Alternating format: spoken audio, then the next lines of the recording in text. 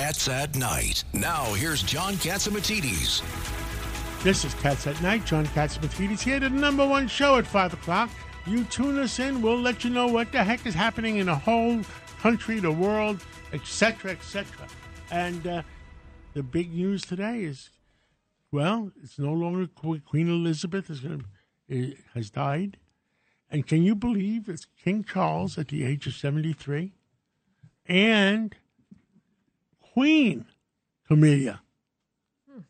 The Elizabeth, before she passed away, allowed Camilla to be named Queen. By royal order? Is that what it means? In the studio, we have Judge Richard Weinberg, we have Ed Cox, and Governor David Paterson. And maybe you have some insight on that. Well, yes. Tricia is talking. Tricia, at age 13, met Queen Elizabeth. And what she remembers is she had beautiful, kind blue eyes. That's what she remembers. Wow. Now, how many years ago was that? That was in 1959. So that's 60 years ago. Yeah. 60 years ago, the Queen is 96. That's 36 years ago. The Queen was 36. Yeah. So I met Queen Elizabeth, John, in July 6th, 2009. She came to lay a wreath at the World Trade Center. And we heard that Mayor Bloomberg was going to escort her in. But Mayor Bloomberg and the mayor's office was informed by the UN Protocol Office that the Queen is only escorted by Prince Philip. So then we heard that Bloomberg was going to greet her when she came in, but the World Trade Center is on state property, so the two governors, New York and New Jersey, are the first to meet the Queen, and that became me because it was on New York side of the river. So Queen Elizabeth is starting to come in, and Governor Christie says to me, if Bloomberg doesn't stand where he's supposed to stand, I want you to trip him. And he said, and I will sit on him. So as Queen that could be a disaster. That could be a disaster, especially him. So as Queen Elizabeth is coming up, I'm still looking at Christie. He's still giving me the thumbs up, like, don't let Bloomberg stand in the wrong place. And you could actually see that thumb? He was doing like this. All right. So he's right next to me. So the Queen comes up to me, but I don't see her because I'm looking at Christie, and she touches my shoulder. And 2 days before, Michelle Obama had hugged the Queen, which you never do. That was like big international news that Michelle Obama hugged the Queen. But I thought, I don't know what to do when the Queen touches me. But I eventually... Did you touch back, Governor? Yeah, no, I didn't do that. Okay. We talked to her, and she was absolutely delightful. And she was, it was 98 degrees that day. And I said to her, I guess we wanted to bring you a warm welcome, but this might be excessive. And she started laughing, and apparently the Queen never laughs. So they caught a picture of me and the Queen laughing. So that's well, you brighten up people's day. We should all be so lucky to die at the age of 96 peacefully and surrounded by our loved ones. She was the epitome of what a head of state should be.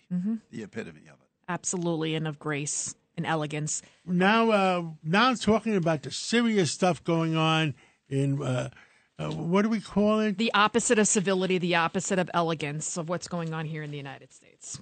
We have Judge Napolitano. Introduce him. Yes, Judge Napolitano. I always say his name wrong. Napolitano. I want to say because he's from Naples, his family. Napolitano. And, I mean, he was an analyst for Fox News, but now he's here with us. He also served as a New Jersey Superior Court judge. Welcome back to Cats at Night, Judge. Oh, it's a pleasure to be on with you guys. And you have to know, the way you pronounce my name is the way they pronounce it in Italy. So I know.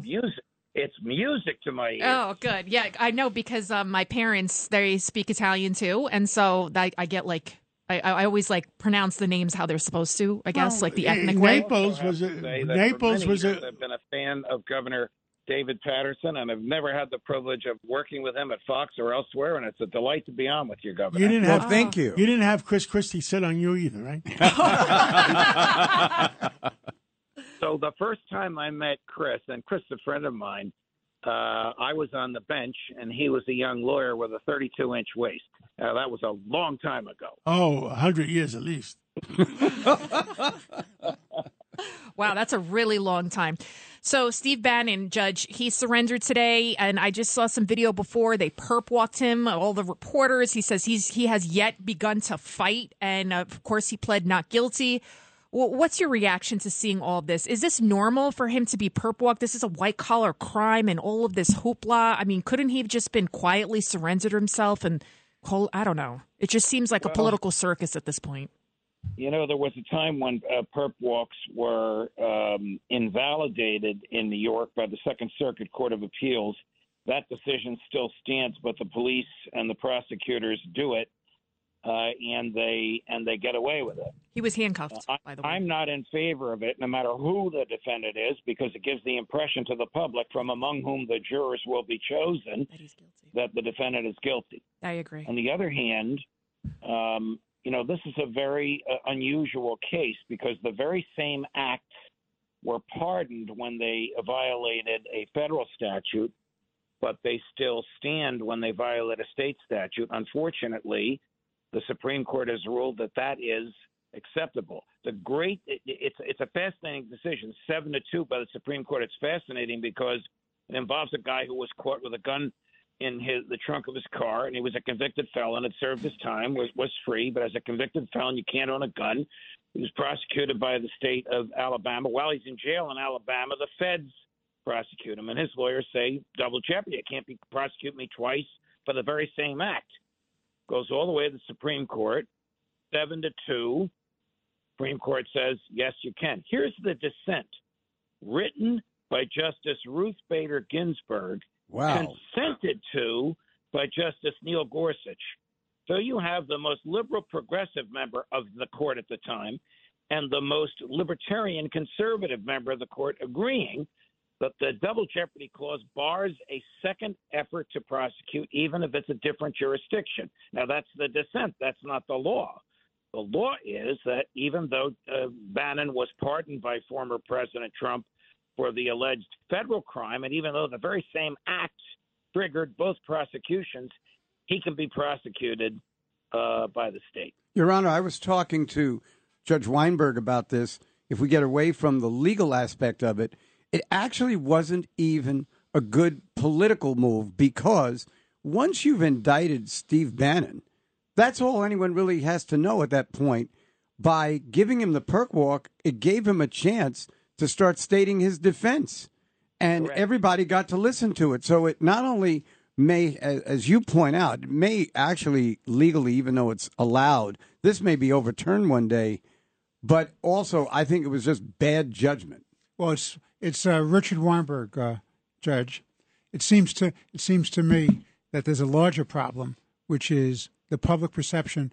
If Alvin Bragg thinks this is so important to utilize his resources in a town that's going wild, that's lawless, why are we prosecuting Bannon on this when we should be paying attention to the real public safety issues? Well, that is, as the governor just said, that is a political question. Is Alvin Bragg even worthy of his office when he's expending resources on something like this, as opposed to daily living in New York and crimes that interfere with the person and with property? Your Honor, Ed Cox here. Wasn't there a provision in New York law that said you cannot have double jeopardy in New York if, in fact, you are not guilty in a federal court? So when Paul Manafort it's a great question, Ed, and you all should know that Ed and I were at Princeton together.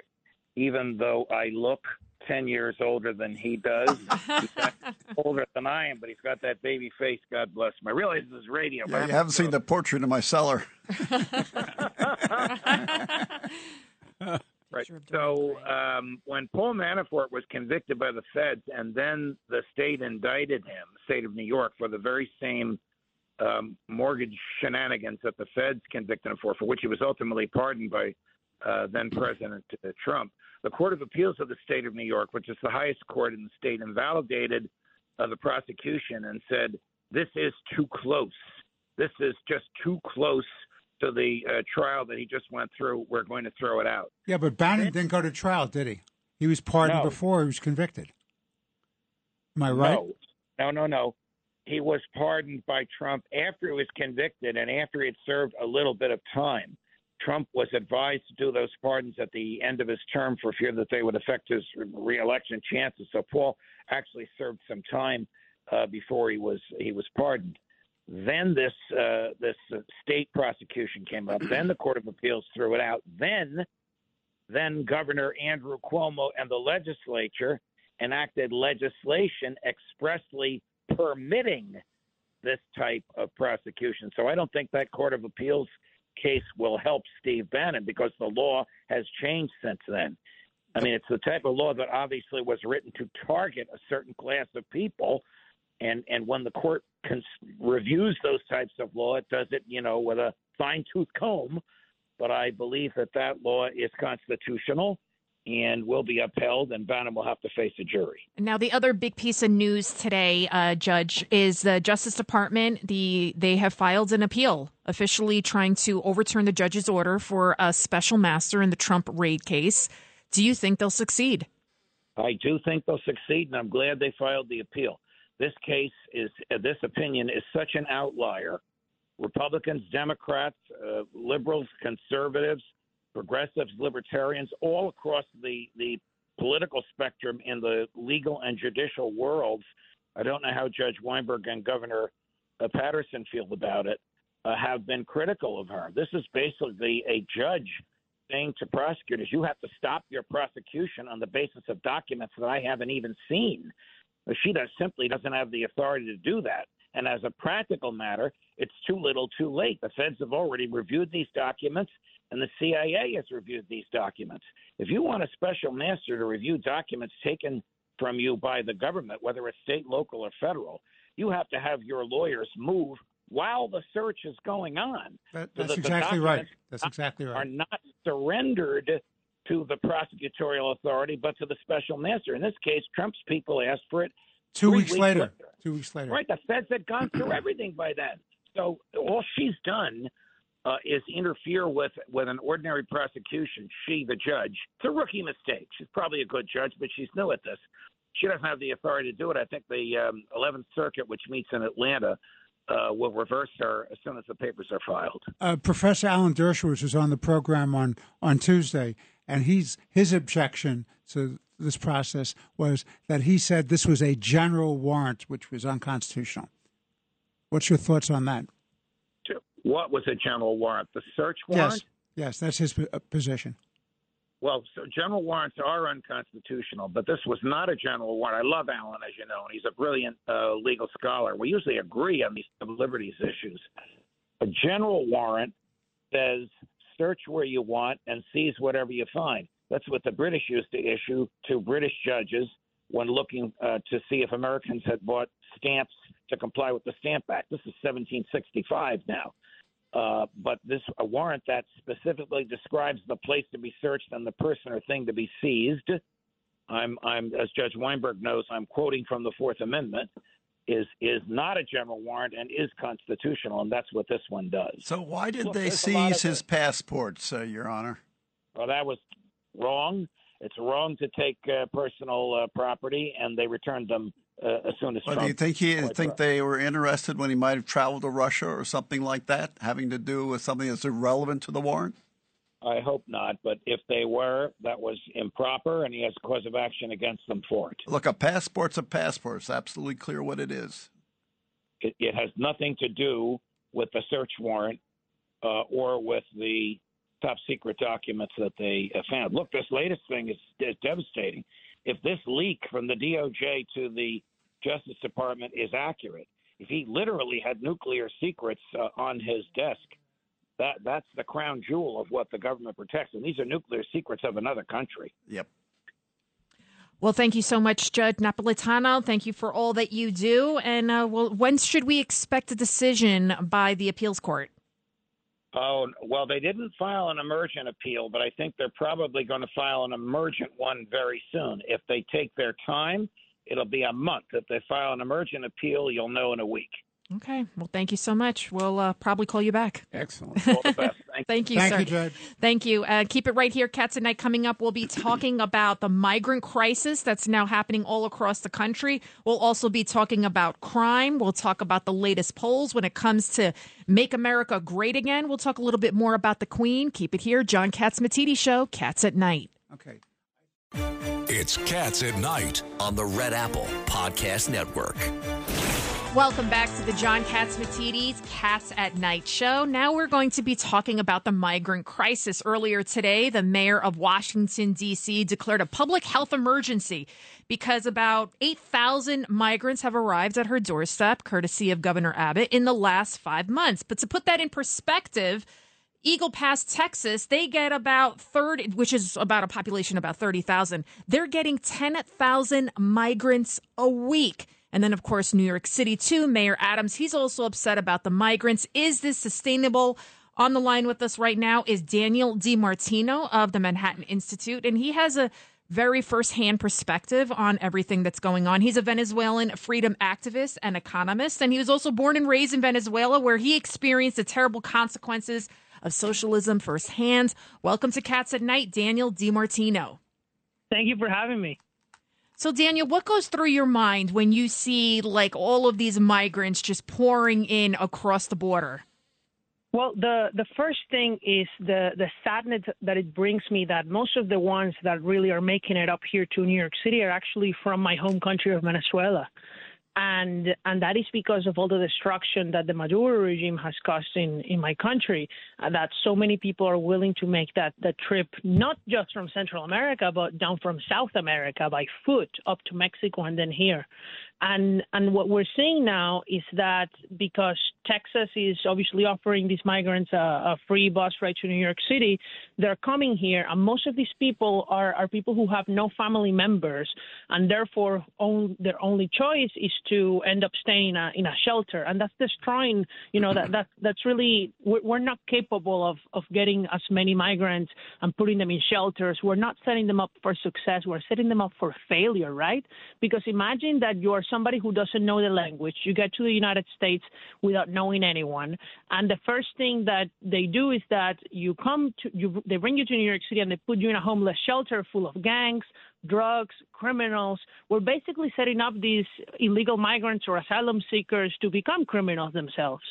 You're 100% right, and that's why we could possibly be seeing another resurgence of MS-13. Almost every single one of those teenagers came here as unaccompanied minors because they have been set up for failure without any family, without any friends, and people want to belong. They have to make a living, so they join a gang. What do you think about the mayor of D.C. calling it a public health crisis, and they're basically a border town? And meanwhile, as I just mentioned, you got towns in Texas, they're getting 10,000 migrants a week.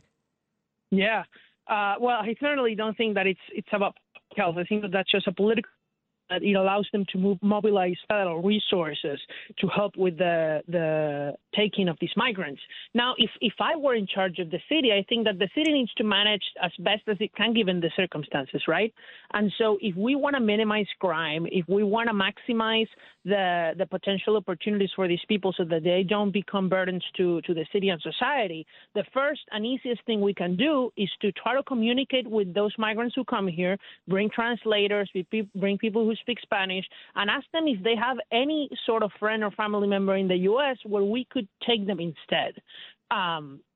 If they have a sibling that lives in North Carolina or a grandparent that lives in Kansas or somewhere else in New York State, then that's a better place for them to stay than in a homeless shelter in New York City. And that's an easy first step. Mr. DiMartino, it's Judge Richard Weinberg. I would respectfully say to you that the problem isn't Abbott sending people to Washington, D.C., New York. The problem is the Biden administration failing to uphold the immigration law and protect the borders of the United States. Without safe borders, you cannot have national sovereignty or a country. And that's the failure of the Biden administration. It's not Abbott. If I were a political advisor to Abbott, he's making the point that it's coming into our country. Nobody's doing anything about it. And the only reason they're raising the issue is now impacting Washington, D.C. and New York. So Abbott is right and Biden is wrong. I 100% agree that the law needs to be enforced, and ideally we would have an illegal immigration of zero. Yet the problem now is that the law actually says that people who show up at the ports of entry and or who cross the border once they're here, they have a right to seek asylum. So that's what the law says now. So if we wanted to change that, we would need to change the law and to change the incentives for people coming here so that there is a legal process. Unfortunately, this is the situation we're in. I also think that Abbott's doing what's best for Texas, probably, right? Because they're sending the people who don't want to stay in Texas at no cost to other places, so that reduces the burden on Texas taxpayers. New York City is also doing something wrong. It's not just about federal policy. New York City is a state that is providing all these migrants with a lot of government benefits that are not provided in Texas, are not provided in Florida. And so you're going to get free housing. You might as well come to New York City rather than go to Texas. How long is the free housing in New York? How long have I been living in New York? No. How long is the when free they get housing? the free housing, how long does that benefit stay in place? 1 month, 2 months, 3 months, or in 2 perpetuity? years? Perpetuity. So if you're a homeless person, it's in perpetuity because of the New York State Supreme Court that requires the state to provide anybody who is homeless with a place to sleep at night. And technically these migrants could live off of welfare and government benefits forever. Okay, so if the Biden administration keeps letting them in through the border and Abbott keeps sending them, they're going to break the city of New York and Washington, D.C. because Biden will not protect the border. The Democratic Congress and the Democratic Senate have passed a law allowing this to happen? But that's the law. If you come in through a port of entry, you are allowed to come into the country, and then you can try to seek asylum. But the problem is once the Rio Grande a port of entry? I mean, the problem with the asylum process is that they're letting them in quickly to wait for their asylum cases because it takes so long to hear back from asylum. That's why Remain in Mexico made sense. Well, what would make sense if we wanted to fix this issue permanently would be to process the asylum cases faster, and there are actually bipartisan solutions out there to do this. But of course, all these nonprofits who are benefiting from these grants to process the asylum seekers wouldn't benefit from that. So both pro-immigration and anti-immigration groups lobby against these bills, but the bills would basically assign more immigration judges to process the cases faster, so there would be no need to even let people inside the country to wait for their hearing. And then once they do file for asylum, I think, what is the statistic, like over 90-something% do not qualify, but how many of them are kind of poof in the wind at that point? Right. So about 90% get denied of the cases that are decided, but it depends on the nationality. So a lot of the people who come to New York City, at least are Venezuelan, it's about 50% who are denied and 50% are approved. But regardless, that would ease the burden, and then it would also make the system fairer. And if we wanted to reduce the flow of illegal migration in the first place, we would need to do policies such as the ones that we have for Cuba, where we allow Cubans already in the United States to sponsor their family members only. Thank you, Daniel DiMartino. Great insight. Thank you. And we're coming up on a break, and we're going to be going to Lou Dobbs that will give us a financial report. Let's go to Lou Dobbs. This is Cats at Night on the Red Apple Podcast Network. Welcome back to the John Catsimatidis Cats at Night show. In studio, we have Governor David Paterson. We have also with us Ed Cox, former GOP chair for 10 years, Judge Richard Weinberg, of course, John Catsimatidis, and myself, Lydia Serrani. Now on the line with us, we have Gary McCarthy. He's a former police superintendent of Chicago. That's basically a police chief there. He's also a high-ranking cop here in the NYPD as well. And we're going to talk about crime. I guess, should I call you chief? Commissioner? What should I call you? That works. Well, I've been a chief, a commissioner, a deputy commissioner, and a director. You forgot Newark. Newark, too. Oh, police director. Yeah. So pick a title. Top cop. Call me Gary. It works for us. So Gary, in Chicago and in so many cities across the country, it was a bloody Labor Day weekend. 10 people were killed in Chicago alone, 46 wounded. We saw here in New York, there's the shootings. A 15-year-old boy was shot after school near our playgrounds, and they're now saying it was gang-related. I feel like because of COVID, we're seeing so many out of control teenagers. What the heck is going on, especially with the gangs? Because that is, correct me if I'm wrong, that's where we're seeing a lot of this violence coming from. Well, definitely in Chicago, that's the case. The difference between the New York violence and the Chicago violence is palpable in that you're born into a gang here. Your dad was a gang member. Your grandfather was a gang member, and therefore you have arch rivals who are in the same positions. These gangs have been going back and forth for decades, and they splintered when they took out the leaders of it. When the feds came in, took out the leaders of it, and now it's these smaller splinter gangs, all young kids, and there's so many young kids getting shot in Chicago. It's crazy. But the problem is this. Statistics lie, right? And damn statistics, as Mark Twain said. And people out here are talking about the fact that, well, it's down from last year. Well, last year it was at an all-time high, and you have to go back to the beginning of Lightfoot's term and take a look at the fact that crime is up. I don't even know what the numbers are because they hide them. But the fear of crime is something that is palpable here in Chicago. And I remember when I was deputy commissioner in New York, I remember when Bill Bratton came to New York and Rudy Giuliani were talking about not just reducing crime, but reducing the fear of crime. The fear of crime in Chicago is overwhelming.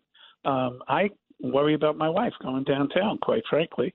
And everybody in Chicago talks about the fear of crime, which is something that is going to take a long time to turn around because the murder rate is up 100% from the beginning of December 2015 when Rahm Emanuel sent me packing. So the politics of Chicago is what holds it back. We need somebody to step up and take control of what's happening here instead of just emboldening criminals and hamstringing the police, which is happening across the country. Tell us about the politics in Chicago. Why is it causing this crime level, which is already high, to get even worse? Well, so you have to go back a long way to understand how Chicago was kind of built. It was redlined and segregated, going back to the 40s and 50s when there was a migration of African Americans that came up to Chicago from places like Mississippi. That built ghettos, quite frankly. And people have been trying to recover since then. We had it on track, and then one bad shooting, Rahm Emanuel cuts me loose, even though we were at 1965 murder rates when I was superintendent. It immediately shot up, 200 more murders the next year, and now it's up 100%. So, politicians saving themselves instead of politics instead of performance. I always learned performance in the NYPD. That's how I made it to the top of the NYPD. I worked for Cory Booker in Newark, New Jersey. Performance got him to be a senator. And here, my performance meant absolutely nothing. And we always talk about proactive policing. I think that's also part of the problem because a lot of the gang activity and all of these crimes, they keep happening in the same neighborhoods, right? It's called the South Ward in Chicago, correct? Well, yes and no. One of the things that Lori Lightfoot, traditionally that's been the case. But when Lori Lightfoot became the mayor, she created the term safety gap. And she's talking about the south side of Chicago being more dangerous, the south and the west side being more dangerous in downtown or places like Lincoln Park or other neighborhoods in Chicago. What has happened here, unfortunately, is she has succeeded in narrowing the safety gap. Those neighborhoods now, there's shootings all the time. That's why people are afraid. The problem is what she was talking about was stopping African Americans from being victims and offenders of crime. And 85% offenders, 85% of our victims happen to be African American. The same people are now getting shot in different places. The people who are getting shot on Michigan Avenue and Lincoln Park are generally from the south and west side. Neighborhoods that used to be safe are now not safe because the criminals have been emboldened. They go where they want. They're daytime gunpoint robberies, so on and so forth. The landscape has been made such by the politics here. And what about here in New York City? I mean, we're seeing a resurgence in these kind of random attacks. I mean, a 34-year-old guy was just walking down the street, he gets knifed in the stomach. People getting attacked on the subway. An 82-year-old guy in Lower Manhattan was hit in the head with a machete, and that woman who did it, thank God they were two transit cops. They quickly arrested her, and come to find out she just attacked somebody with a knife and a machete just like the week before. So we're seeing these constant repeat offenders, like you just said, where people are, attacked for simply walking down the street in the middle of the day. Well, I think that this has a lot to do with woke prosecutions, quite frankly. And, everybody knows the story that there's big money that's backing these prosecutors across the country. Here in Cook County, we have Kim Foxx, and 2 words to explain that: Jussie Smollett. Right? I don't know how this woman is still in office. Yes. How she hasn't been disbarred based upon her lack of prosecution of Jussie Smollett. Well, that's no different than anybody else who goes through the system here. People are not being held accountable for their behaviors. Therefore, they're doing it again, and again. And, we see this all across the city, whether it's Chicago or New York or Los Angeles, Houston, Philadelphia. Just keep going.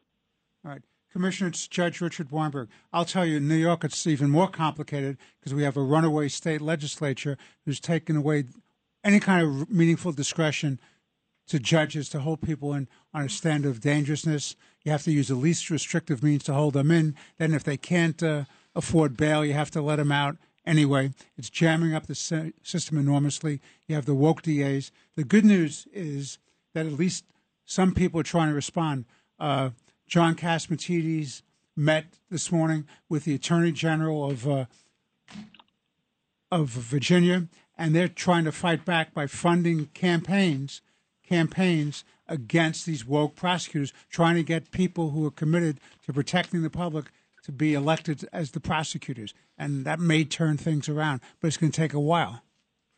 Well, Judge, that is actually the same thing here. Last year, Governor Pritzker, and I'm only talking about the legislations, Governor Pritzker actually signed a bill called the Safe T Act, which basically, again, hamstrings the police. It eliminates mandatory jail for certain offenses. You can commit a murder. You could be accused of murder and walk out the same day that you are arraigned without even posting a bond, starting in 2023. So things are about to get a lot worse rather than a lot better based upon the laws. You can't legislate good policing. I don't know how to say this any differently. Policies have to come into play within police departments that are going to make police departments do what they need to do. I saw this happen up front when Bill Bratton came to New York City, and it was continued by Howard Safer. It was continued by Bernie Kerik. It was continued by Ray Kelly, and I worked for every single one of those men. But at the same time, we didn't have the restrictive legislation that we're seeing, which is going across the country, because it seems to me, and this is what happened in Chicago because I ran for mayor last time around against Lori Lightfoot, and we only had a 30% turnout in the first election that didn't involve, well, it did involve one of the Dailies or Rahm Emanuel.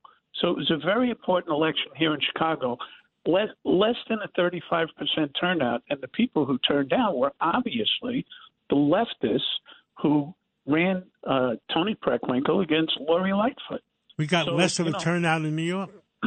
35 is a good number. Yeah. We're 17. Where is the outrage? 17, yeah. Where is the outrage from John Q. Citizen? They talk about it all the time. Everybody feels it. But if you don't vote, it's not going to change. Absolutely correct. Thank you, Gary McCarthy. Gary McCarthy, but are we calling him chief or are we calling him commissioner? What are we doing? I love every one of those titles. We had a big 100th year anniversary yesterday for WABC, and we had Howard Safer was there. I got to see him. And, great man. Great man. Love him to death. And Ray Kelly was there, too. Ray Kelly. Same thing. I worked 7 years for both of them as their right-hand guy. Thank you so much, and come back to New York sometime. We need you. Take care. Let's go to Nicholas Howard. He's the CEO of the creation of the Queen Elizabeth, a September 11th garden. Of course, we're going to talk about Queen Elizabeth. She died at the age of 96. I mean, I can't believe she was the queen for 70 years. Finally, Prince Charles and I guess Camilla, right? They get their turn to reign supreme. Welcome to Cats at Night, Nicholas Howard. Hi there, and hi, John. You were very much a big part of helping us build the Queen Elizabeth II September the 11th Garden, which was the memorial to memorialize the 250 British Commonwealth citizens who were killed on that horrible day, leaving a lot of widows and 500 orphans. And we built it. We're going to commemorate their passing on Sunday, and the Queen actually allowed us to take her name and put it on that city park in Hanover Square, 1 block south of Wall Street, and it was a great day in August 2010 when she came to open the memorial. She came, and Mayor Bloomberg brought her to the park, and a lot of us were there. It was a boiling hot day. It was probably about 105. And there she was, aged 84, opening the garden, meeting a lot of people who had got it started, and she was tremendously supportive. And this was typical of Queen Elizabeth II. She was really the rock on which modern Britain was built. And she was a young woman at World War II. She saw that horrific war and the damage in London, and was bombed. And then she really steered the country through the Cold War. She was the queen, she's the constitutional monarch, the head of state for 56 Commonwealth countries. And she basically built the organization that grew to 56 countries as different colonies became independent countries, but then became part of the Commonwealth. So Canada, Australia, India, Bangladesh, Nigeria, Malaysia, Trinidad, Jamaica, the list goes on. And she really built that organization during her 70 years of being the queen. So, Mr. Howard, this is Ed Cox, she is the head of state, not just for Britain, but also for all those countries. What does that mean to be head of state, and what are the restrictions that are on a head of state, informal restrictions? I mean, effectively, she is the constitutional monarch for a number of those states, not all of them. But she, for example, in Britain, obviously she has a significant function, which the Prime Minister, basically reports to her. Now, the Prime Minister is like the Speaker, and so she's really like the unelected president, and she's sat in that seat for 70 years. And now, with regard to the Commonwealth countries, like Canada, she's the head of state for Canada. She's the head of state for Australia. She will have a governor general. They don't have a lot of power, but they are, the constitutional heads of state. But they can't get involved in politics in those countries, or even Britain. They can't. They're not supposed to. No, they don't get that involved in politics. They do an awful lot on the public, in the public eye. So for her 70 years, we think we've calculated she had 30,000 public engagement. She visited 116 countries. She did 78 state visits. She was the president and patron of 600 charities. So she had an amazing sense of public service and duty, and really modernized the constitutional monarchy in the UK, and was a really an important leader. Low key because of her constitutional role, but a leader nevertheless, an inspiring figure. Even into the early 90s, during the COVID, she helped rally the UK, and with public broadcasts, she's probably one of the most experienced broadcaster from a point of view of somebody who was a head of state. I mean, she started the first public broadcast as head of state was 1952. Nick, the beginning of television, really. Yeah, she was. And when you think of, congratulations, John, not only on your birthday, but also on the 100th anniversary. When you think about it, 100 years is a long time. She lived for 96 years of WABC's 100 years. That's it. She was there. She had the longest term of any monarch anywhere. Any monarch anywhere. The only person that had a longer term than Queen Elizabeth was a guy named Louis XIV of France, and the reason he beat her is because he became king at age 4. Wow. All right. That's some Thank you, Governor Patterson. Yes, 77 years. The last question, and we have to take a break, Nick. Yes, sir. Yeah. Is there any resistance to Camilla becoming queen? No, I think, again, Queen Elizabeth II did a masterful job in getting the country comfortable. Obviously, there was tremendous, consternation, anxiety, and displeasure for the British people about, their beloved Princess Diana. And, it was a long time until people became calmer about, the passing of Princess Diana. And, obviously, there was many, many years when Camilla Parker Bowles, as she was then, and is now the Duchess of Cornwall, was, it took her a while to get past that. But I think the Queen helped her with that. And now she's become quite an important figure in the UK. And I think people see her as someone equally dedicated to public service. If a bus hits Prince Charles, does she become queen with absolute power? No, she's a queen consort. His son, Prince William. Queen consort. So if a bus hits, something happens to Prince Charles, who's 73 years old, then the next step goes to Prince William? And then Prince George, then Princess Charlotte, and then Prince Louis. Correct. All right. Yeah. Okay. That's she exactly can right. be. I guess she can be the consort. Yeah.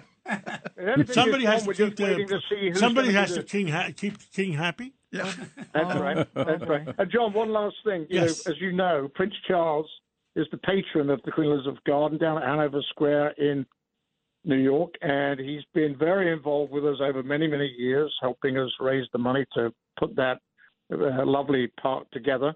And so the only question we have here now is who will become the new patron? Will it be Prince William or will it be one of the other senior royal family members? Because that's an active park. It's a beautiful park. We encourage people to go visit the Queen Elizabeth Garden at Hanover Square. There will be people there tonight. There's a candlelit vigil starting tonight.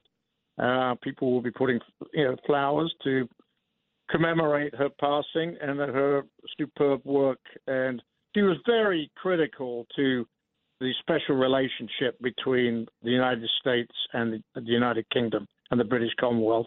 And she'll be greatly missed. You're absolutely correct. Thank you so much. And we'll talk to you again real soon. And whenever you have something to report, please text us. And Nicholas Howard, will be there for you. John, thank you as also, and to your wonderful radio station. Thank you. Thank you. And keep it right here. Up next, John McLaughlin. Cats at Night on the Red Apple Podcast Network. Welcome back to the John Catsimatidis Cats at Night show. While we wait for John McLaughlin, I want to let everyone know about this startling new poll that Reuters just released. 1 in 4 Republicans think MAGA, Make America Great Again, is now a threat to democracy. What is going on? Oh, we got McLaughlin on, John McLaughlin, the pollster. Ask John McLaughlin. I mean, he's he's close to the president. Yep. John McLaughlin, we were just talking about that Reuters poll that says 1 in 4 Republicans think MAGA is a threat to democracy. What do you make of it? Well, it's one of those biased surveys that skew towards the Democrats. And by the way, you're seeing a lot of those surveys right now. There's a poll out, like a Marist NPR poll. It only has 29% Republicans as registered voters. It's not likely voters. You're seeing this Reuters poll, and they're skewing towards the Democrats because they're really afraid. Because Larry Sabato today in Real Clear Politics put up a thing saying he went to 2 experts about doing analytics on what they project in the House, and they're expecting the Republicans to pick up 37 to 44 seats. And the Democrats are petrified of that because they know if the Republicans get the House, the investigations are going to go to the other side. And Joe Biden, with Hunter's laptop and all that, they are pulling out all the stops to try to make sure that these bad polls are out there so that people get afraid to give to Republicans. And they're also worried about the fact that if they do lose the House, the Republicans are really going to be in a very investigative mood. And Joe Biden and Hunter Biden, most people, there was a poll out today, Rasmussen, most people think that Biden should be impeached. So it depends upon how you word the question and how you structure the poll. And right now, some of these polls, like the Reuters one, are skewing towards the Democrats because I think they have a political agenda. 44 seats. Do you think Republicans could pick up 44 seats, John? Ed Cox here. Oh, yeah, Chairman, well, you used to be the state chairman, but you remember when in '94 I polled for Haley Barbour and Newt Gingrich, the House leadership, and we won over 60 seats, and that was a +7 generic. So you've seen polling where, with the Republicans on the average, they have they're tied with the Democrats on the Real Clear Politics average, but with those bias polls in there, you wonder if you're going to see the same kind of surge that we saw back in '94 that we also saw in 2010. That would give Republicans more than 255 seats. That's all. But John, let me ask. Historic. John, it's Richard Weinberg. Let me ask you this question: what about the Senate races? Can the Republicans win the United States Senate? Absolutely, because when you look at the ones that are in play, you've got the Republican seats. North Carolina, they'll hold. Oz is now coming back against Fetterman. Fetterman's not coming out. He finally agreed to debate. The Republicans are getting more aggressive. And when you look at the ones on the line, Laxalt is ahead in Nevada by the good polls I've seen. Herschel Walker in Georgia has gone from behind to slightly ahead by a point. New Hampshire, they haven't picked the Republican candidate. That'll be next week's primary. But Senator Hassan, the Democrat, is well under 50. She's perceived as the most vulnerable. Arizona's in play, and you never know. They could pick up Richard Blumenthal. Last poll I saw, he was at 45%. So he's a long-time incumbent. So, John, what do you think about the Trafalgar poll that puts Lee Zeldin within 4 points of Kathy Hochul? The demographics and the way that's a majority Democrat poll, 2-1. That's an accurate poll. They have them within 4 points. Wow. And if you don't agree with that analysis, just look at what she's doing. She's spending $2 million this week and probably next week attacking Lee Zeldin personally on the issues. Commercials, yeah. Well, we need New York to be safe, and I think that's what all New Yorkers want. We're at the end of the show. John McLaughlin, thank you so much, and God bless America. And what do we stand for in this show? Truth, justice, and the American way. God bless America. We need God's blessing. God save the Queen. Now the king. The new queen? Now the king. Now the king. Now the king. Now the king and queen. And queen. The king has confirmed that he will be King Charles III.